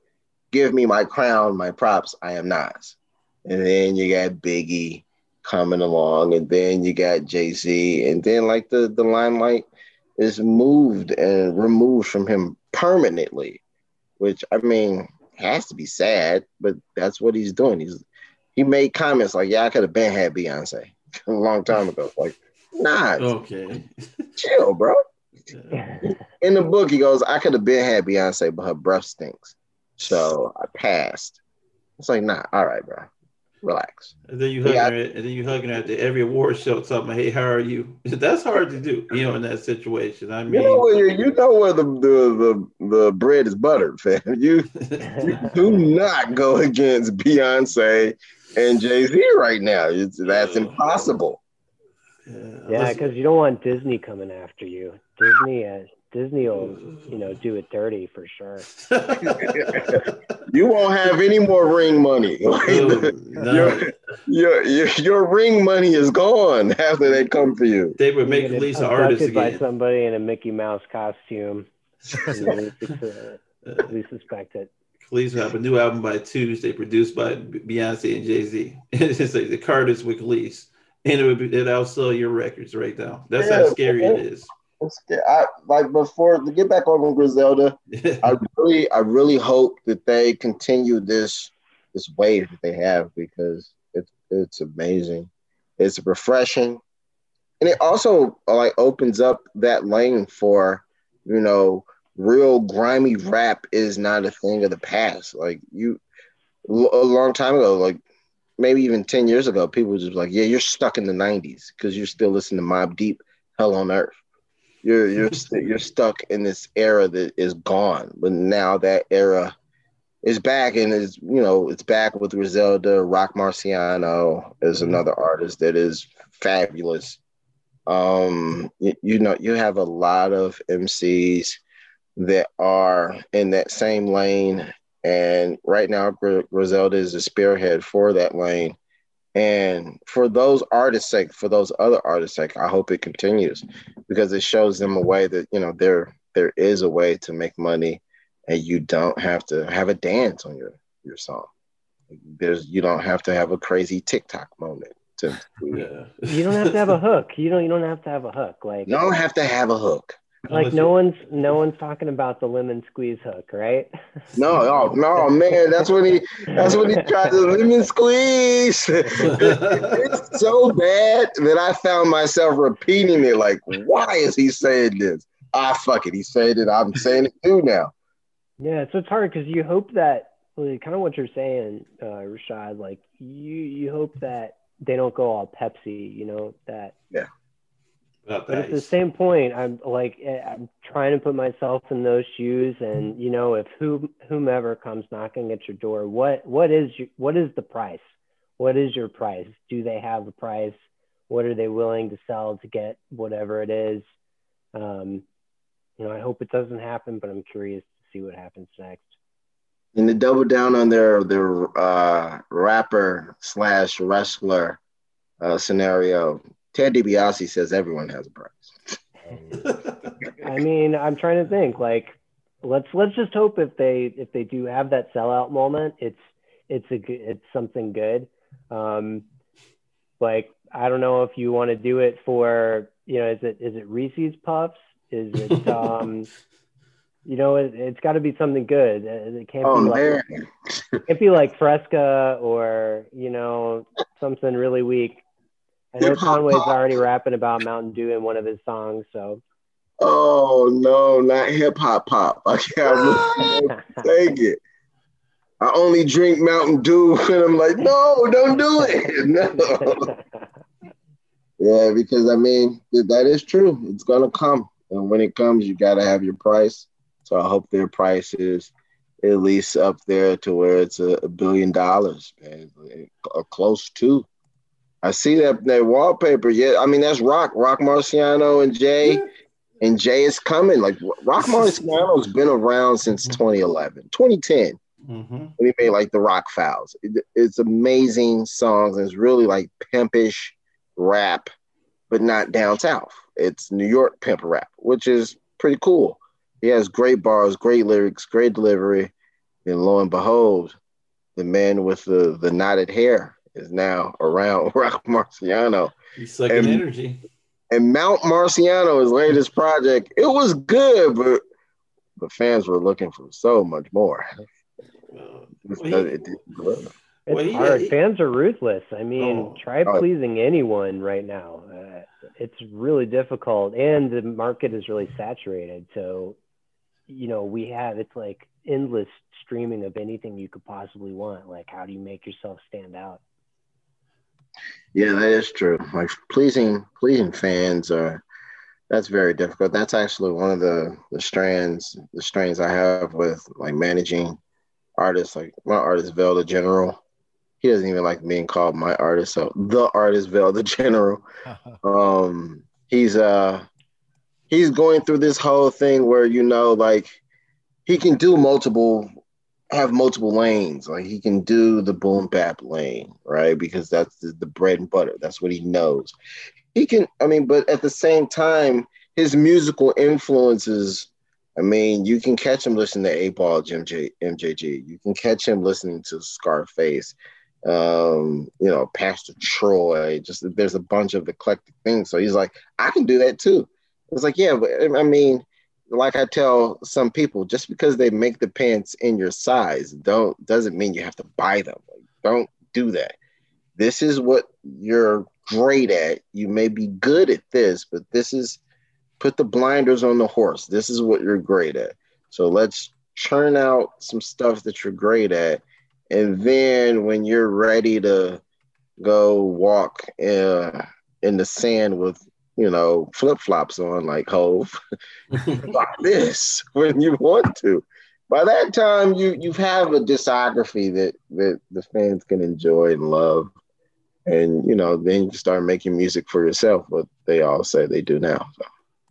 Yeah, and I think that a lot of that's reflected in like what we're hearing from them. I mean, it's all very personal, so it's like something you want to put on your headphones and like be by yourself and like have an experience, right? Like it's that type of music that teenagers should be like listening to in bedrooms behind closed doors with their friends, you know what I mean? Talking about what somebody just said, or like, can you believe what they just said, or what, you know what I mean? Like trading music and, in a way that brings people together instead of just focusing on just the material aspect. I mean, obviously I'm a sneakerhead. I'm into like material stuff somewhat, but but I mean, I can only, I guess, speak of it from my own listening experience. I mean, that's what I love about my favorite albums. It's almost always like shared with a small group of people, or one other person, or something by yourself when you're in a real like painful place, or just I don't know. I mean, there's so much out there. It doesn't always strike the same chord, but oh yeah, totally. I like that you can still like groove to their stuff though, like yeah, man. I can't groove to Eminem. Like, nothing. Eminem makes me want to drive a car off a cliff. Like that's the type of music it is. You need your wife to leave you. You need like to be at the end of your bank account, and then you put Eminem on. But you can't do that under good circumstances, Great background that you put up there, Kevon. You got Hove and Jay Elect. Well, that's what I was missing man, the missing link of hip hop. That's what I was afraid of Benny turned into. When he went to Rock Nation, I was afraid of Jay Electronica experience because you know what though? What really soured me about the whole Jay Electronica? Okay, so you make an amazing song in 2012, right? Exhibit A, B, and C, great. Then you go missing for 8 years with teases of this album that it's gonna happen, and then when it happens, it's a duet. It's you and Jay-Z actually get like Jay-Z's like, yeah, sure, I'll get on your album because I'm making the album, and it's a duet album, and it's lackluster, and people are like, they did it for the culture, and that term is just being so what culture abused right now. What culture? I want to know what culture that was. You know, like Zoom culture. Zoom culture. Yeah. I know a little bit about Zoom culture. Yeah, I have when they're like, yeah, this album's for the culture. I'm like, which one? What culture are you talking about? Because these are two older gentlemen, one who has it and one who could have and never grabbed it, making an album. I mean, they had two great songs, but it was still a duet song. That's not even a Jay Electronica album. It's a Jay-Z Jay Electronica album. And after that, Jay Electronica went missing again. And Erykah Badu didn't do it this time. First time he got kidnapped by Erykah Badu, if you remember. He's the only one that survived the Badu the Badu, myth. He's escaped. He had a baby early on by Erykah Badu, and he got free from the fly trap. And then he made Baduism. Oh man, I heard that part. That's real, bro. Raphael Sadiq did an interview with Erykah Badu in Erykah Badu's home. And she asked him, why are you wearing sunglasses in my house? And he goes, because you're not supposed to look at you in your eyes. And she's like, what are you talking about? He's like, oh yeah, that's a real thing. They say once people look at you, they're totally messed up. He's like, really? He's like, yeah, I'm keeping my sunglasses on. Green eyes. It's serious, bro. Let's look at her list, okay? So let's look at her list of falling. You got Andre, who is number one. He's not even in there. He's like wearing bell bottoms and wearing weird Italian heel shoes to pick up his children from school. He's going really weird. He's not another player. Common is now a politician now. Before that, he was like. He's a voice of the black culture now too. So he just randomly appears in commercials. He's like, what is this Common voice? It's so he's like the Allstate man. It scares the hell out of me. I hear Common talking. AI now. Yeah, he's why is Common talking about Microsoft AI? Like it's the future. What do you know about AI, Common? Nothing. One of my guys at work goes, is that rapper guy talking about AI? I'm like, yes, that's Common. We can look at mountain lions from afar. I'm like, all right, buddy, knock it off. Yeah, I don't want to see Conway or Benny on a Liberty Mutual commercial. Oh god! If your credit score or LifeLock, Benny's doing LifeLock commercials. You have in the background, boom, boom, boom, boom. You're like, no.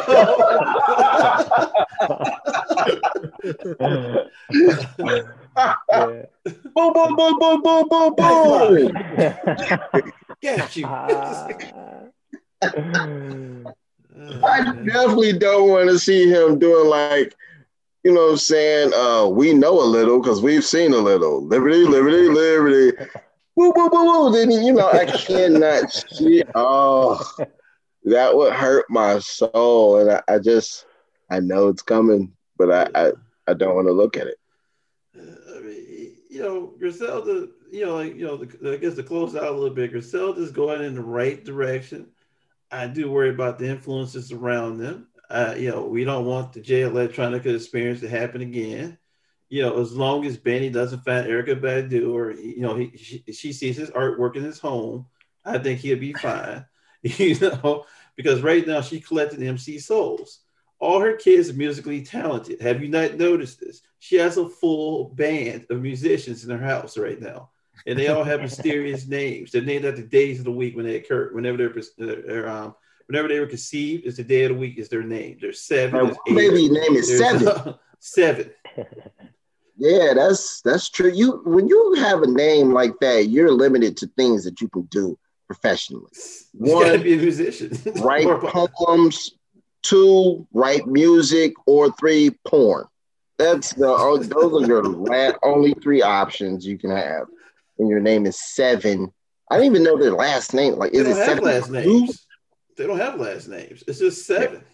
Yeah, that's wild, man. Gonna be going by S. Yeah. S period. Evan. Hey, Evan. Yeah, I mean, if they keep this up, man, I think I've seen the caliber of chicks that Benny posts on his Instagram, and they are nowhere near on some Erykah Badu stuff. They are more Megan Thee Stallion type, which I'm fine with that. I mean, body wise, not height wise. Okay. Just checking. Megan 6'5".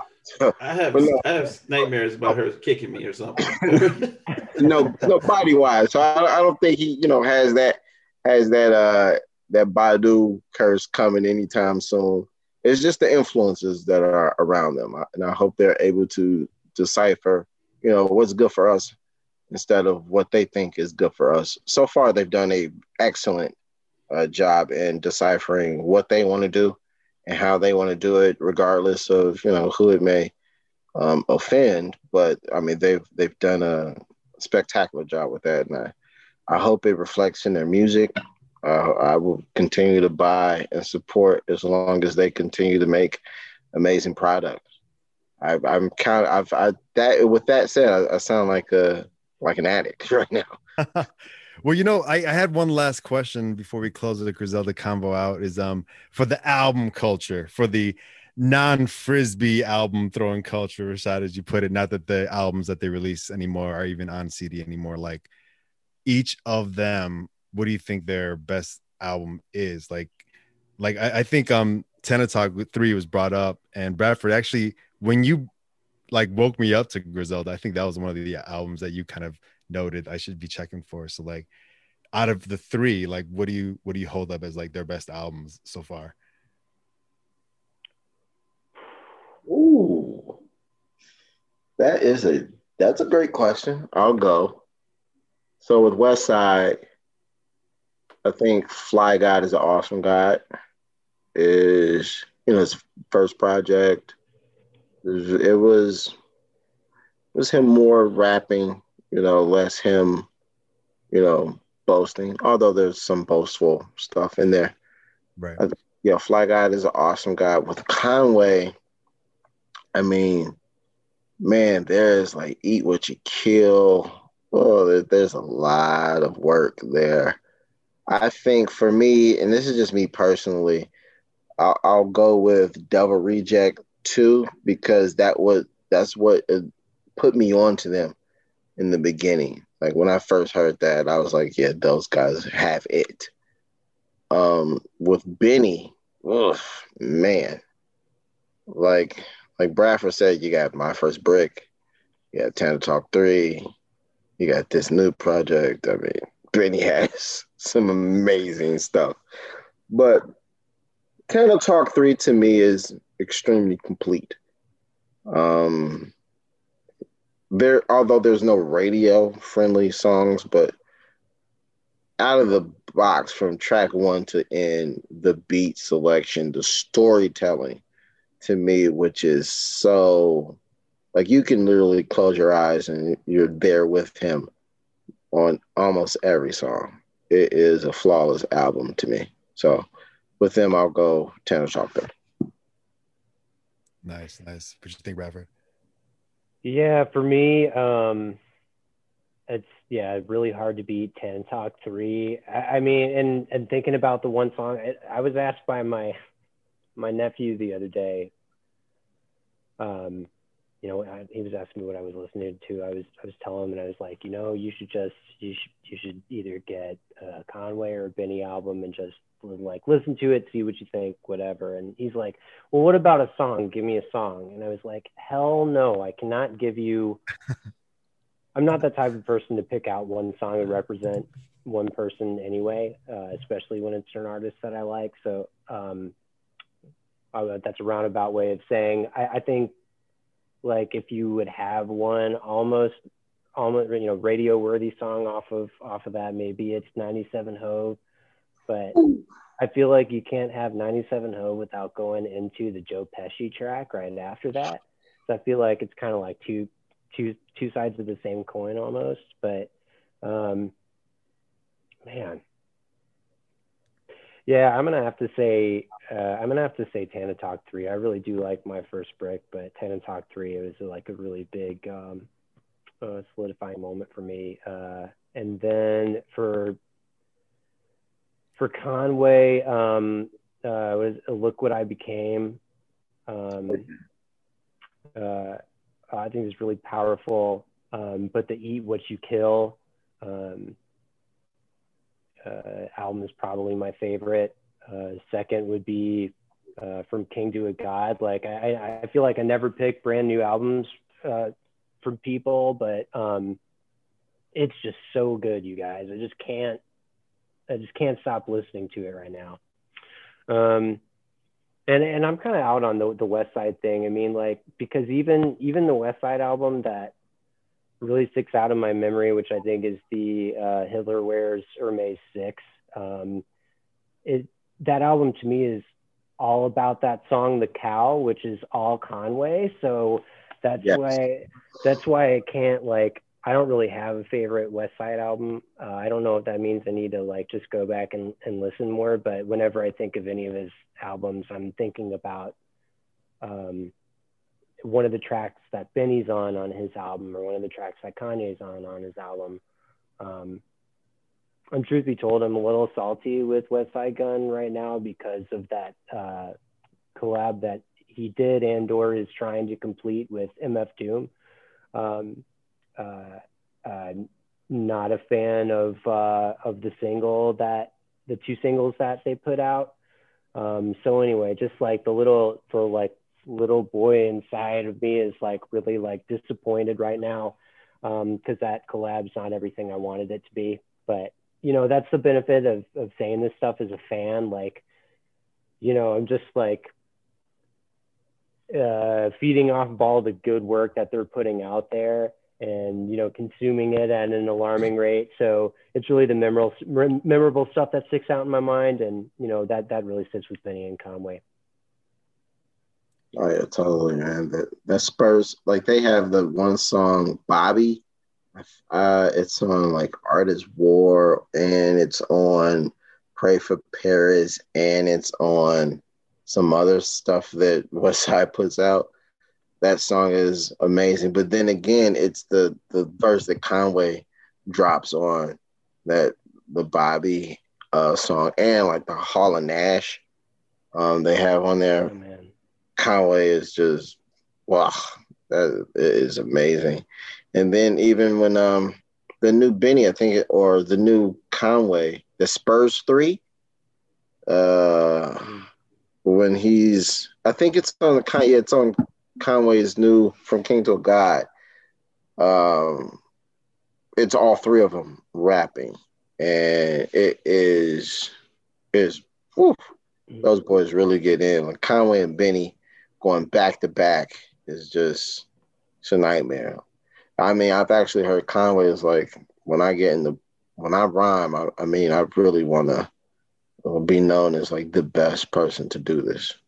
And yeah, that's, it's like you can tell he's like almost competing against himself sometimes. And he's so, like, he has a lot of self-referential rap in there too, where he's either making, light of his Bell's palsy, or just the fact that he's wrapping circles around people and he can barely pronounce any of the words, right?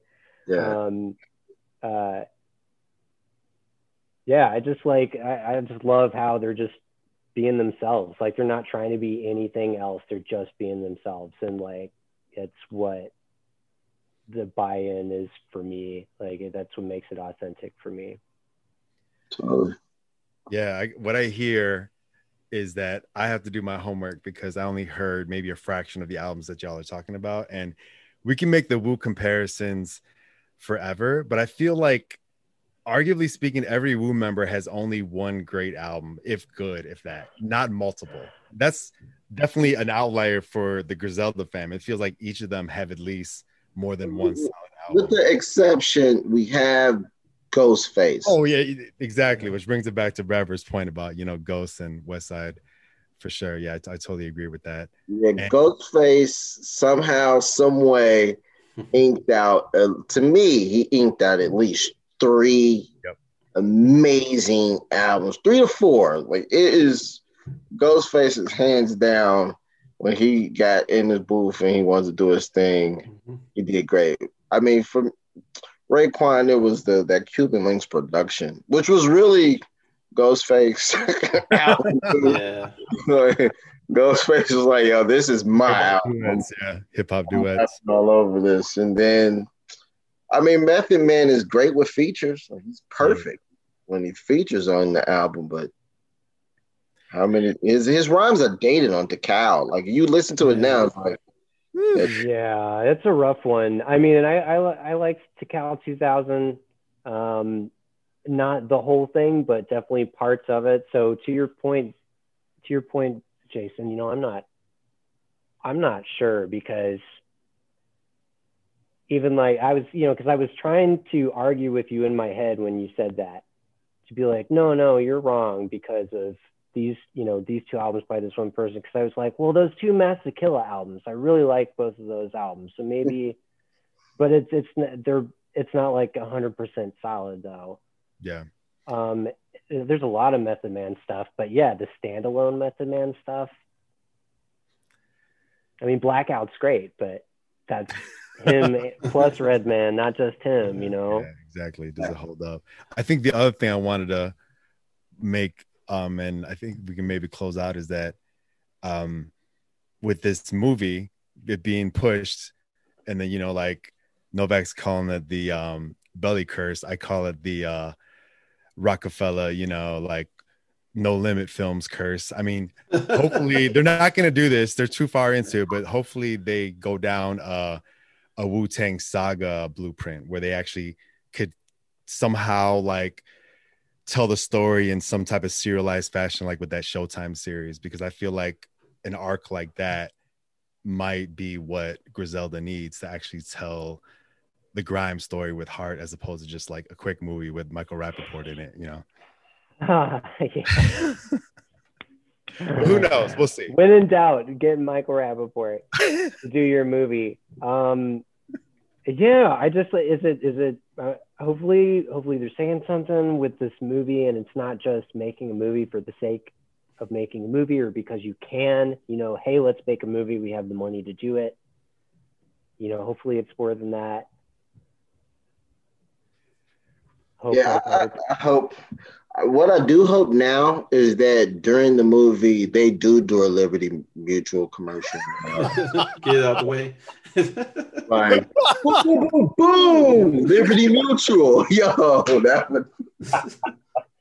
I'm gonna type West Side tonight. Like, yo, I really think you should do a Liberty Mutual commercial.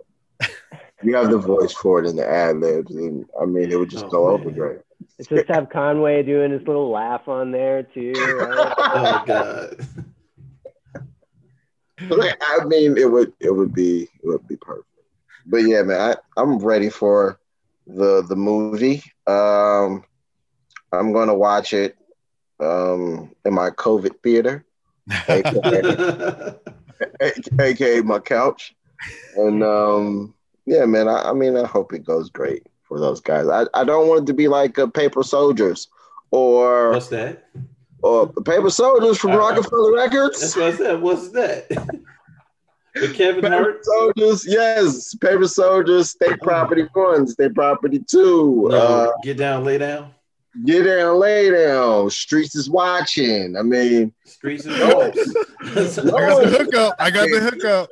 Oh, I got the hook. Oh, Master P. Ice Cream Man. I got the hook. Bout it. When you get a hip hop artist in front of that camera and you say you can do what you want, oh man, you get state property too. Which was like, you shouldn't have done this. Well, he got killed in the first one and came back. Yeah, he did. And he had names like Guala Guala. And I was like, oh man. But I'm definitely on the lookout for that Liberty Mutual featuring Westside Gun. You know what I'm saying? That's gonna be crazy. Yeah. With the ostrich. With the ostrich. He can put like his art, like, because he'll art it, it'll be artsy for real. Because he'll do the inside of the car, and it'd be like, whatever crazy type of car he has. He's really fond of some reason Corvettes. He's like, yo, I got the first Corvette. I call it the 49ers, and I'm like, word, okay, cool. All right, okay, cool. And then I want the ostrich to come right out of there, and you're like, boom, boom. And sticks his head in the car.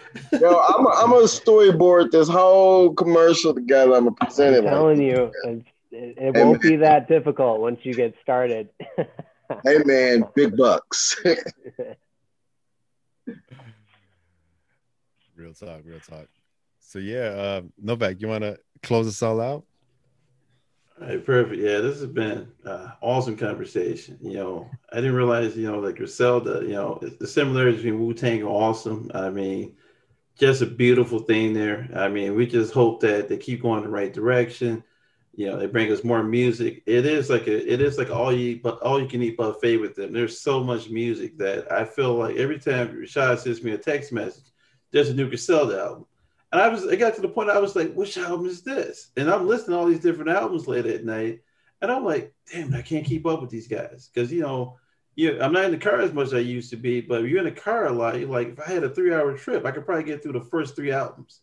And because you got to keep rewinding stuff. But yeah, these guys are good for hip hop. They're good for what a Wu kind of left off a little bit. These guys picked up that torch and they're running with it. I think the Wolves still got a lot more storytelling to do. I think Griselda's got a lot more storytelling to do. I wouldn't mind seeing a collaboration between the two camps. Wouldn't be bad. I'm not talking like just having a Raekwon feature. I want a Wu Griselda like whole album would be really nice. I'm not gonna say it's gonna be for the culture, but it'd be nice for hip hop. Oh man, yeah, nice dude. If there was some sort of project with Jizza, forget about it. Forget about it. Can I get a suit? Oh man, which RZA though? Which RZA? We talking the man with the iron arms, the man, Iron Fist, yeah. Iron Fist, man. There's different RZAs, man. I mean, I want this Quentin Tarantino RZA is a different character. He's hard to work with. I hear he's not into music right now. He's into martial arts films. About him. So yeah. He's the main star, but.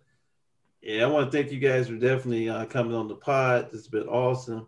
You can find us on iTunes. You can find us on we're on Stitcher right now. We're also on Spotify, and I'm looking to launch on a few other platforms. But yeah, this has been a great show. Thank everybody for coming out, and definitely till next time. This is Hip Hop Heads.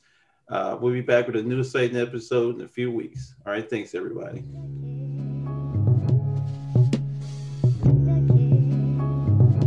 Chicago Bonics. It's the General Beach.